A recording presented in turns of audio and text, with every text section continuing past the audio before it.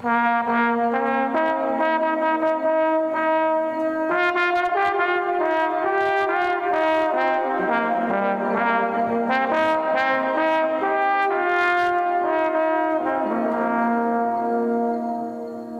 to Better Than Nothing.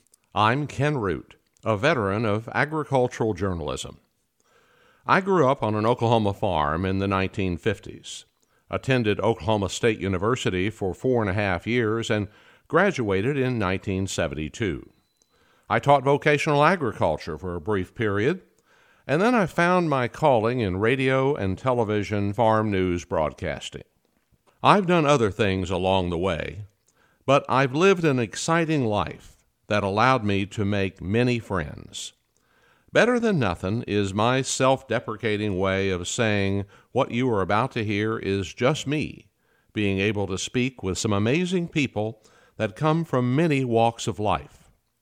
If you wish to comment on this podcast, send an email to ken@betterthannothing.com. Nothing is spelled Nuthin. If you're still here at the end, I'll give you that email address again.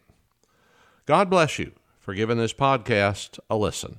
I'm attempting to find friends of mine, they're very few in number, talk to them about things that are interesting to me and about their lives and the intersection we've had in our lives and the things generally in agriculture that have progressed that both of us are interested in. The man I'm going to talk to today, I met in 1974. At that point, he was a good-looking radio and TV farm broadcaster with a great voice from St. Joe, Missouri. And he could do everything better than I could. I was just in awe of him. And I've remained that way. But through the years, we have been compatriots in a number of areas. And although I was the first host of Agri-Shop Saturday morning on KFEQ in St. Joe and a number of other stations that didn't have anything better to run, it should have been called Better Than Nothing. I wound up turning the show over to Gene, and he made it into a real program. So would you please join me in welcoming Gene Millard, now retired, past farm broadcaster and general manager of KFEQ in St. Joe, Missouri, along with a arm-long list of other titles. Gene, a pleasure to talk to you today. Well, it's great to hear your voice, Ken. It's been many years down the road since our first meeting. Yeah, I still think of all the things that have gone on in that length of time, but I like to talk even more broadly than that. And since you're a farmer, I guess you've always farmed, haven't you? I just never could get away from it. It's a terrible addiction. Well, not the way you do it. You're in Missouri. Yes. And is your son farming with you now? Yes, my son is farming full-time. He's the chief administrator, and I'm the gopher. I go for this and go for that, Mm-hmm. So it works out pretty well. He's staying very, very busy right now and trying to get ready for the planting season and getting some grain hauled in the meantime. Well, you have been very aligned with everything in agriculture that exists in the moment, planning for the future. You're excellent with finances as well. You've helped the Farm Broadcaster Organization greatly in their investments. But you also, I think, are a historian of agricultural machinery. And I think we have a lot of people who would like to hear a little bit about that. I look at it that there was an era when man was struggling to survive, and the agrarian societies realized they could stay in one spot. So they moved from hunter-gatherers to farmers, but they couldn't produce very much because everything they did was done in such a precarious manner that their productivity was low, the amount of land they could till was very low, everything was by the sweat of their brow. And then as we moved into the industrial age of the 19th century, people in agriculture were no different than those in any other area, that they looked for mechanization to improve their capabilities. And the first one that we generally know of was Cyrus McCormick, who invented a reaper that would basically cut and bundle grain that was ripe and put it in a place in the field where it could be ripened further and then later threshed. And of course, John Deere in 1837 invented what is now the plow of the modern era. Do you think those were some of the more instrumental people in our historical advancement of mechanized agriculture? Well, absolutely, because, the key element that was engaged there is you had to have a seed bed in order for something to grow and reproduce. And because that's what you're really shooting for is to actually harvest more than you plant. And it took, some tillage at that point in time. And I'm sure they didn't have as many weeds as we do today, but there still was always something to compete. Even back in biblical times, they talked about, the tares out there in the field. So if weeds have been with us, I think forever, probably will be forever.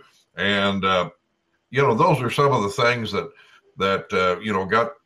got the innovation of agriculture and production agriculture where you could feed more than yourself down the road. The reaper, no doubt, that was a major enhancement from going out and trying to cut a few little sheaves with a hand scythe. And believe it or not, Ken, I remember one of those reapers in function when I was a kid. I had a next door neighbor that had a binder, and he went out and bound up his wheat and put it in shocks. And then, believe it or not, he had a little International 3-foot combine behind his 8N Ford tractor, and he would pull up to each shock, thrash each one, and the hopper on that little combine probably held maybe 15 bushels. So, it's a long ways from there, but it was a step in the right direction. Isn't it, though, amazing that you and I have seen some of this history in action? I recall going to the old Threshers Reunion in Mount Pleasant, Iowa, and the man who since passed, who was head of it, he said, the oldest person here was only a child the last time this machine was in the field. That's right. So now we've moved ahead of that to generations who really have no concept of how it all worked. But yet, I do think we can go backward, and it was simple machinery in its own way, but it was difficult machinery to get to operate, and probably the greatest harassment of my life was trying to run some of that machinery of the 1950s and 60s. And we continue to move ahead with it, but I do think it's worth talking about it in what it was and what the concept was, because most everything we have today was built off those early platforms. Well, it was, but the real significant change happened, Ken, I believe, in about 1950, 51, when hydraulics became a popular addition to a farm tractor. Before that time, everything was literally mechanical, where you had a chain drive off of a sprocket on a wheel or something of that nature in order for the machine to function. And even the old binders, they ran off of a chain drive off the wheel as it turned. And so we migrated from that to hydraulic pressure. And our first new farm tractor that my dad bought in 1949, skipped a decade there, it did not have any hydraulics. It had a power lift that would lift the cultivator up and down, but it had no remote hydraulics. But our next door neighbor, he bought a new M Farmall and it had hydraulics. And I thought, what a wonderful thing that is. You could just push a button and the machine went up and down. Would you look at the 20th century and tell me who the people and the companies were that you think were most innovative in achieving that type of machinery, bringing it all the way to production agriculture in the field? Well, there's had to be two or three that were always competing for the marketplace.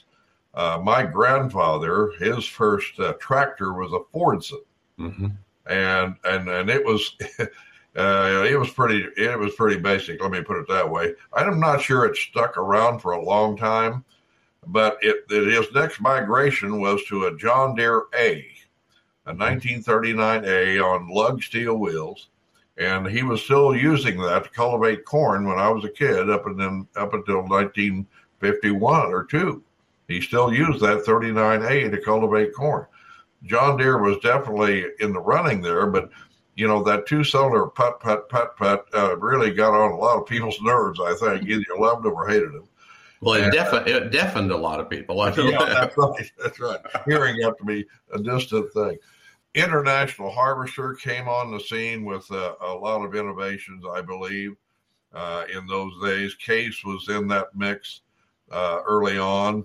And, Ferguson was probably an innovator in many respects because the Ferguson system for a 3-point hitch behind the little Ferguson tractor that Ford and Ferguson really developed and exploited. There had to be literally millions of those little 30 horsepower tractors with 3-point hitch. Well, that was a major innovation. And it took a while before really some of the others adopted that technology.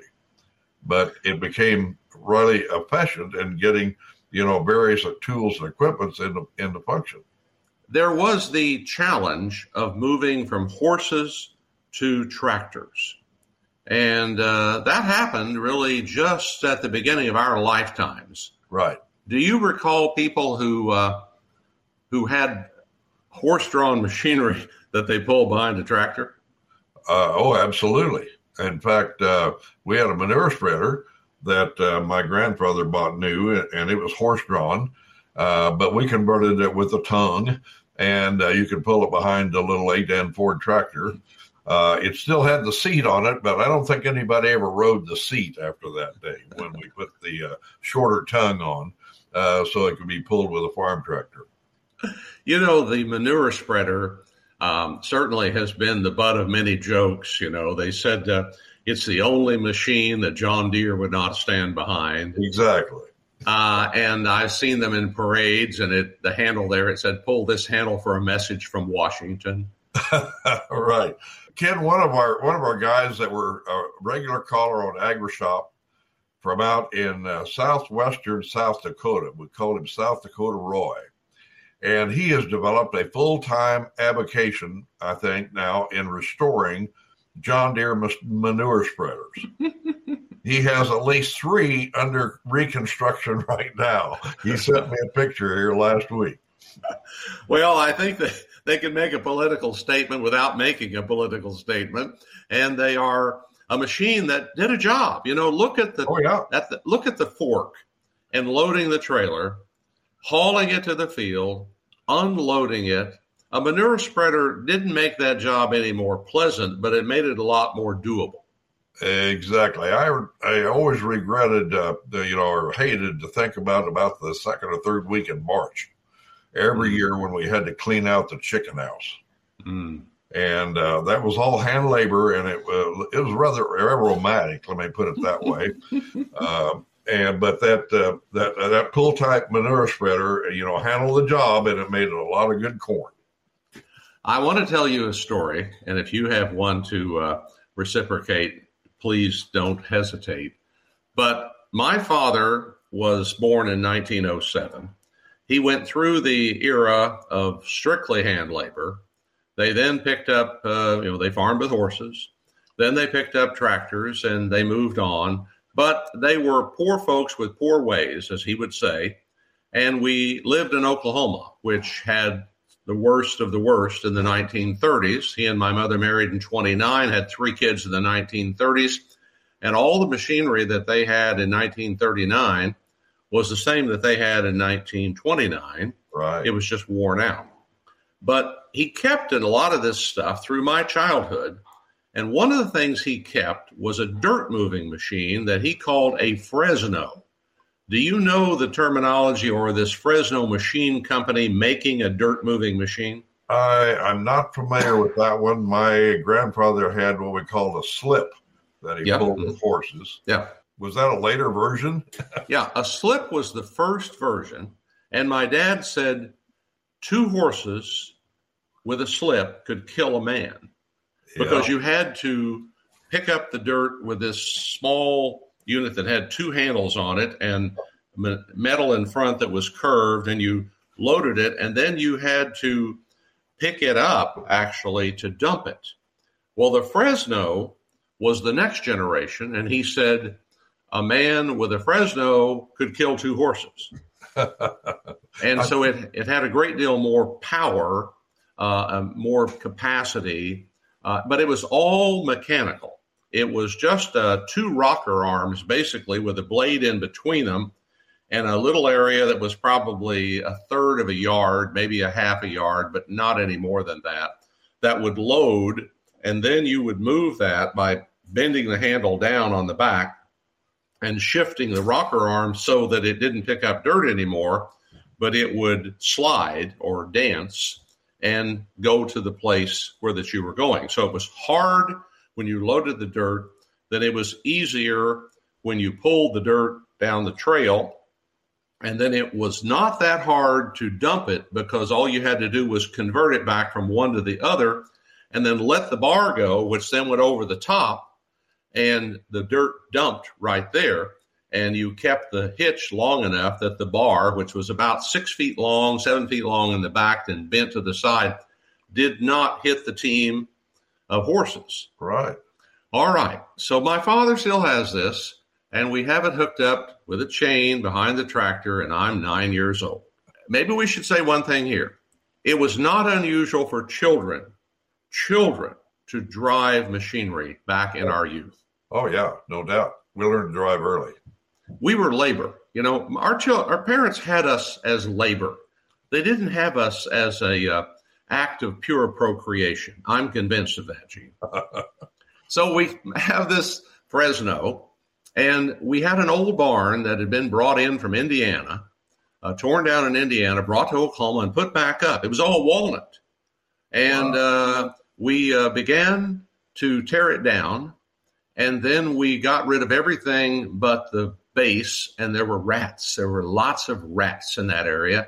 We had a really good rat dog, and we would just open it up enough that he would be able to kill every rat that ran out. So that in itself was somewhat of amusing. That was entertainment. So after we got all of that done, every night we would go down. Dad had an off-farm job before it was fashionable. And every night we would go down there after supper, and we would start moving that composted manure out of there and move it out onto the garden. And everything in that area was sandy. It was black soil originally. Then the hills washed off down to the red clay, and the sand lay on the bottoms. So you had some good dirt, but it was way down. So you had to put a lot of nutrients into that sand if you're going to grow anything, and manure was about as good as you could get. Right. So we kept laying that in there. We finally, after, I don't know, it must have been a month, finished up all of that handling of dirt, of manure and dirt, and we slicked off that area real nice. Well, Dad decided that one end of the garden really needed to have some Bermuda grass on top of it. And for northerners who don't understand Bermuda grass, it grows with runners, and it's tough, and it'll spread. So if you just get a little bit of Bermuda grass, it's not very long until it's covered an area. And of course, it's prevented erosion, which was exactly what we were after. So we go out to the road, my dad having this brilliant idea. He dug a little trench crossways of where we were going to go with that, with a shovel. He was really good with a shovel. I was supposed to drive up with that Fresno, and then we were going to hook in under that sod right there. We're going to peel that sod out, and we're going to haul it up, and we're going to dump it on the corner of the garden that has sandy land with manure on it. Sounded real good. I did exactly the same thing every time. My father was a difficult man to deal with, and if you didn't do it his way, then you had him yelling, screaming, cussing, all kinds of issues with him that he never got over. So we came up to that. I stopped the tractor. I put it in first gear. This was an MT John Deere. Mm-hmm. And I started moving forward, looking forward to make sure I went straight. Well, I know we had gone by that little niche that he had dug out of that sod so that the blade of that Fresno would bite in there. And I heard this, oh, coming back there. And I looked back, and the Fresno had not dug in. It had bit and started going up. Well, he was a hold of that bar way at the back to give the leverage to make it bite, but it was biting, but it wasn't moving. So he was like a pole vaulter in the air, about 7 feet in the air, and screaming loudly. So I put my foot in on the clutch like you normally did. Well, sure. And it rolled backward. Mm-hmm. It rolled backward. That meant that he was 7 feet up, and now on a quarter circle, he went down to the ground. So boom, he hit the ground on his back. I didn't put my foot on the brake because I was 9 years old. I don't think I could even reach the brake and the clutch at the same time. He got up, and there was this red, mad look on his face, and he started running at me. And I'm about, 20 feet in front of him. I immediately stood up on the seat in great fear because he was just that volatile a man. But about 10 feet after he started running after me, he had the wind knocked out of his lungs when he hit the ground. So he ran out of air. And he got to the wheel of the tractor and collapsed, which, scared me to death. But at the same time, I think saved my life. I'll say you're relieved. And so here I am. And so he was on his hands and knees, getting his lungs to re-function, to get air in them. And by the time he got up, he wasn't mad anymore. And we went back to the house immediately. But I told that story at his funeral to the delight of all of his friends who had seen him in some version of that same mentality. But it was all because of this damn machine. That's right. That, there was a tumble bug that came out from, I think we had one behind a Ferguson. Do you remember what a tumble bug was? Well, we never did have one, but I've heard of them, and I don't think it was the same thing. It was the same thing, except it was all done by a lever, and you sat on the seat of a tractor, and there wasn't a man back there on a bar. Right. And so it was the next step in this mechanization, and something that certainly was an improvement. The one thing I would have to say, Gene, and I'd love your opinion on this, is if anything has moved in a straight line forward in development, it's been farm machinery. Yeah. That we have continued to buy that which was developed to allow us to cover more acres, do a better job, be more efficient, make more money. Or at least attempt to make more money. Okay, you're a farmer. You never make money. You never make money. I had a guy call me on AgriTalk one time. He said, I've been farming for 50 years, and only 1 year did I make any money. That's right. I kept asking him, how did you farm for 50 years if you made no money? Well, he only made the amount of money he thought he should make 1 year. That's what it all came down to. Oh. Okay. Hey, talk to me about the mechanization. I'm sorry I've been in areas you didn't have much concept of, and I'm glad you didn't. But in the area of harvesting equipment, in harvesting grain, you talked about a little 3-foot wide combine. That has been a progression forward that is unbelievable in its pathway of how much we can harvest today. But we actually started getting some pretty decent machines coming, by the mid-40s? Some of them, hit about the late 40s, I think. The Alice Chalmers All Crop was one of the, I think one of the more common ones around in our part of the country. John Deere had one that was pretty popular, I think. And they were 5-foot cut, 6-foot cut machines. That was a leap up from the first ones that were 3. So, you made some progress, and you could pull it. See, the problem, Ken, is you didn't have enough horsepower. Yeah. To run anything much bigger than that, because a 45 horsepower tractor was called a big tractor. Yeah. And, it would handle that 5-foot cut combine with enough horsepower to cut, 35, 40 bushel wheat. And so that was kind of a limiting factor. But nevertheless, there was great progression, over the years after that. In the mid-50s, self-propelled combines became more common. Massey Harris was, I think, an innovator in that area. They probably had more combines out there than anybody in that era. And that was a combination of putting some engine power with the cutter bar. They was pretty basic. It had a kind of a belt drive that you could vary the speed of it a little bit, but it wasn't the most durable in the world. And of course, there was no cabs. Yeah. Oh no, that was totally inappropriate. Really. Oh yeah, you couldn't have a cab. That's ridiculous. I mean, be inside. So you had to set up there in front, right behind the reel, and let the chaff and dirt hit you in the face. Yeah. We had a guy come to our farm and cut wheat in the 1960s who had a 1946 Massey Harris combine.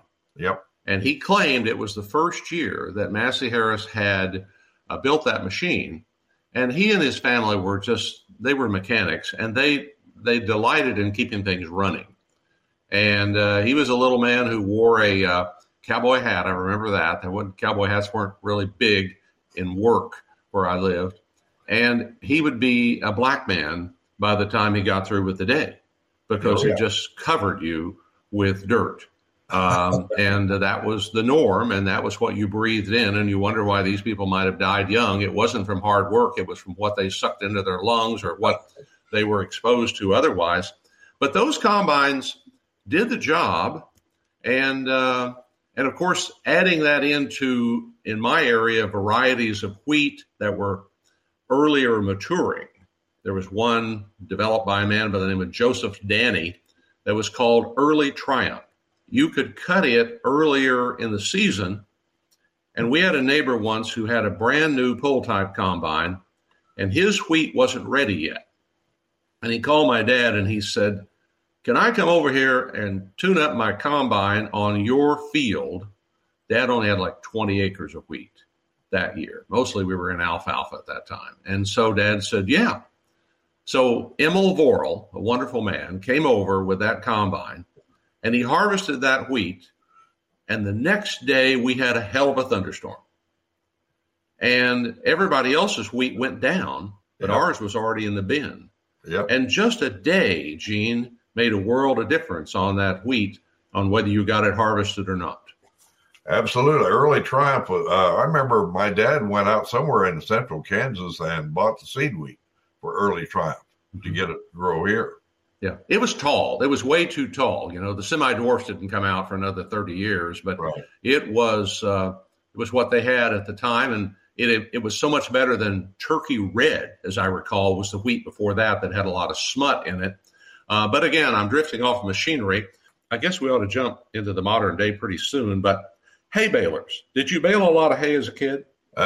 We had the hay baler for the neighborhood. At that time, everybody had 160 acres, 20 cows, 20 sows, and that's the way they farmed. And so, but we had the hay baler, and so every neighbor around us that would have hay down, we'd go bale the hay. And at first, we just dropped the hay bales on the ground, and then you had to pick them up, square bales, little square bales. Our first baler was an International, and I don't remember the number of it. I want to say 46, but it had an engine on it, a Continental 6-cylinder motor that was pretty temperamental. And if it got hot, and invariably you're baling hay on one of those 95-degree days, and a little bit of chaff get the radiator, and that thing would get hot, it'd just die. And of course, it was hand crank, and Dad would crank on that thing until he just blew in the face or red in the face. And when I knew that he'd reached his limit, when he reached up and grabbed his straw hat and threw it about a quarter mile. Because that thing just wouldn't start in vapor lock or whatever. So, I remember, there were a lot of summers in those years when we made an upgrade to a New Holland 76 with a Wisconsin air-cooled motor. Woo! And that thing just purred. And every time that plunger went back and the big old flywheel come around, that governor would open up on that Wisconsin motor. And, you could hear it 10 miles away. Mm-hmm. But it would really chuck out the hay bales. Now, the tying system on those earlier New Holland balers was not really sophisticated in that you're supposed to make a bale that was maybe like 5 foot long. Well, they would make one that was 7 foot, and then you'd put a 3. And if you're trying to stack those bales on a wagon, you had to kind of get them paired up. Everything you're saying, I relate to. I'll take it back one more generation. Again, poor folks with poor ways. Beginning in the late 30s on through part of the 40s, my parents had a stationary baler. Uh-huh. And they were still bucking up the hay. They would cut it with a sickle. Then they would run a rake through it that would basically gather it, and they would bring it over, and then they would dump it into the baler. And it was a group effort. It was like threshing, except it was baling. Right. They had wooden blocks that they would insert into the baler, and then that plunger would push that on through, and then you would hand tie around that. Have you ever seen that? I haven't. It was just a little bit before my time here, but I know my dad talked about it all the time and how a dusty job it was to be there. And those are wire tie bales. They weren't twine. Yeah. At least wire was so much easier because you could twist it. Right. With twine, you'd have to knot it, and you weren't capable of that with gloves on or anything that they had at the time. And they basically covered themselves entirely before they started doing this. And they would sit there, and there was a fan it was actually part of the baler that blew air down on you. And so it turned above you, and it blew better air from above down on you, but it just swirled the dust. It didn't really take it out of there. Exactly. But they would put those blocks in, and they had to keep that in. It was a 2-person operation. One guy on one side pushed the wire through on both ends. The other person then tied it, and then you went on to the next one. And then, of course, the bale comes out the back. Somebody's got to handle the bale. So you've got people putting hay, gathering hay, people putting hay in, people baling, and people pulling hay out. So from that, the pickup baler that you drove across the field with was a huge advancement. Absolutely. Absolutely. From those balers of early on, when did the big square and round balers? I know when the round balers came out, it's when I went to college, because they told us nobody is going to work for us anymore. We're going to have to quit raising hay because all you boys are leaving. Uh-huh. And so the day we went to college, they bought a round baler. Well, my memory of it is that we evolved from the square balers into a Alashama's roto baler, which was a small round baler that I earned my keep on. Not just baling for our own farm there, but I custom baled for the neighborhood. And that's how I made my money to go through college in 1959-63, is making little round bales. And we bought I think the very last little round baler in 1960 or 61. And that's when the big balers were coming out. And we said, well, that'll never be successful. It's just too big to handle. And again, the limiting factor, we didn't have a tractor big enough to pick up the big bale. Yeah. So you had to address that, and people did. They put a stinger on the back and one on the front. Yep, that's right. Now we carry 2 at a time, never think about it. Yeah. I always love the people going down the road with that bale spear down. Pointing at your radiator. Get your attention. Well, the big round balers were a major factor. Vermeer probably was the company that came out with them, although I recall doing some AgriTalk shows and people would call in claiming Vermeer stole their patent and on and on and on. But whoever it was, that's what happened. Interestingly, now in the cotton pickers, round bales at the back of them are the key to the modern success of a cotton picker. I saw some of those for the first time here about 4 or 5 years ago. We were driving across southern Kansas, out toward Greenfield, and I think around Greenfield is where it was. And there was a lot of those big round cotton bales. And I thought they were all supposed to be in loaves, but that seemed to really take off. Now, of course, those things are a little pricey. Oh, they're almost $1 million. The new ones, right, I think, are almost $1 million, maybe more than that. But, you said cotton in Kansas. Do you realize the incongruity of that statement? I know. It sounds a little crazy, doesn't it? Yeah. Well, the Okies moved north. Well, that's because there's better places to go, We were 6 inches from starvation. We had to do something else. But actually, that's not what happened. I was in Kansas in a period about 1981 to 1987. And a guy contacted me from down close to the southern border of the state, and he said, "We're growing cotton." And I said, "Why?" He said, "Well, the boll weevil has wiped out a bunch of the people in the southern part of the country, and they are selling their cotton gins for junk." So he said, junk prices, and they're decent. So we brought one up here, put it together, made it work. And he said, "We're now growing cotton up here because we don't have the insect pressure that they had." Right. And they also have been breeding short season cotton to get away from the boll weevil, so we're using it too. The biggest problem was they had no herbicides that were registered for cotton. Right. And they had to go through the process of that. But they started growing cotton then. I told them, "Yeah, I understand you've got a contract with Bayer for the cotton to go in the aspirin bottles, because that's about as much cotton as they were producing." But they kept doing it and have been successful at it. But, of course, in the real cotton country, the key to producing cotton was these modules that they dumped out of the cotton picker into the module. This is seed cotton. Right. And then they had to go pick that up. Right. But to get to the round baler again, the concept now is that you run the cotton through the picker, and you then put it into this very big and heavy round bale that can not only be made, but it can haul one while it's making one. And so their fields are generally not such that you're going to make more than a bale in one pass. So you haul that extra bale, and then you drop it at the end of the field.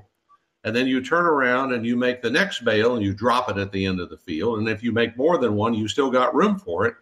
And they never have to do anything except haul round bales out of their field now into the gin. Saves a whole step.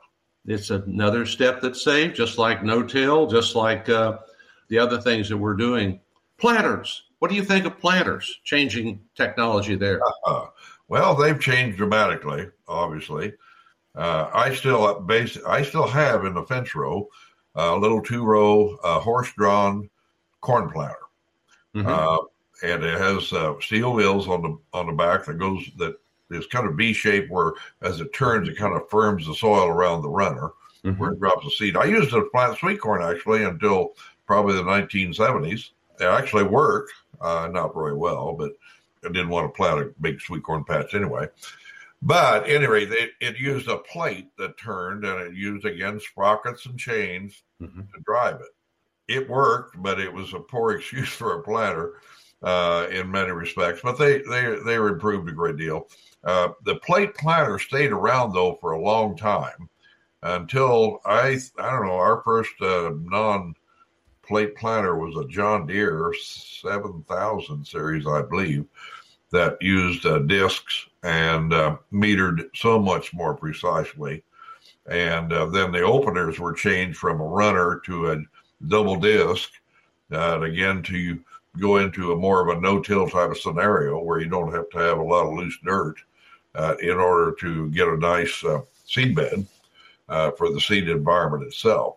So that technology of the runner and the metering system changed, and then along comes the air planter. Now, International pioneered that. I'll give them credit for the first cyclo planter that actually used air pressure driven by a hydraulic motor that would actually the seed would go into a little dip in a drum, and that as that drum turned, the air pressure would shoot that seed down a tube down to the runner at that point, or the double disc opener.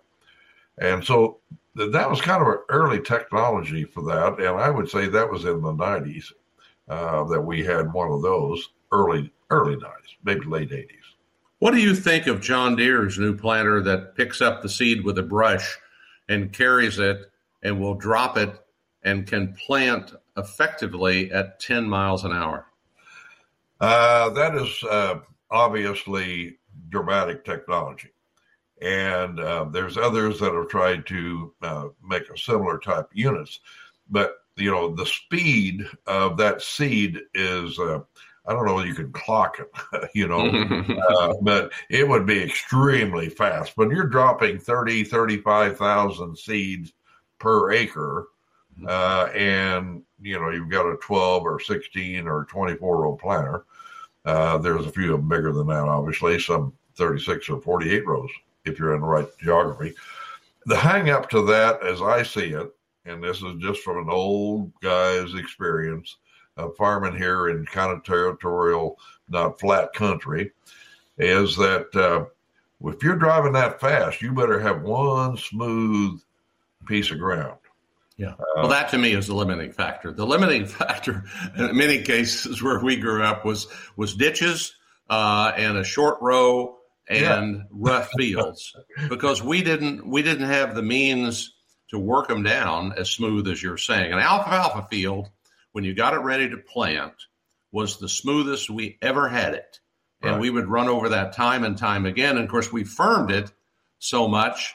Now you do that, you compact them so much, I would think. Absolutely, because you got a lot of weight that's going over that ground at the same time.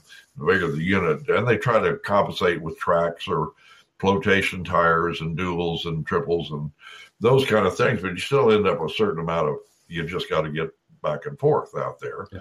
So that becomes a limiting factor, and everybody's trying to address it, though, and found various methods to do it.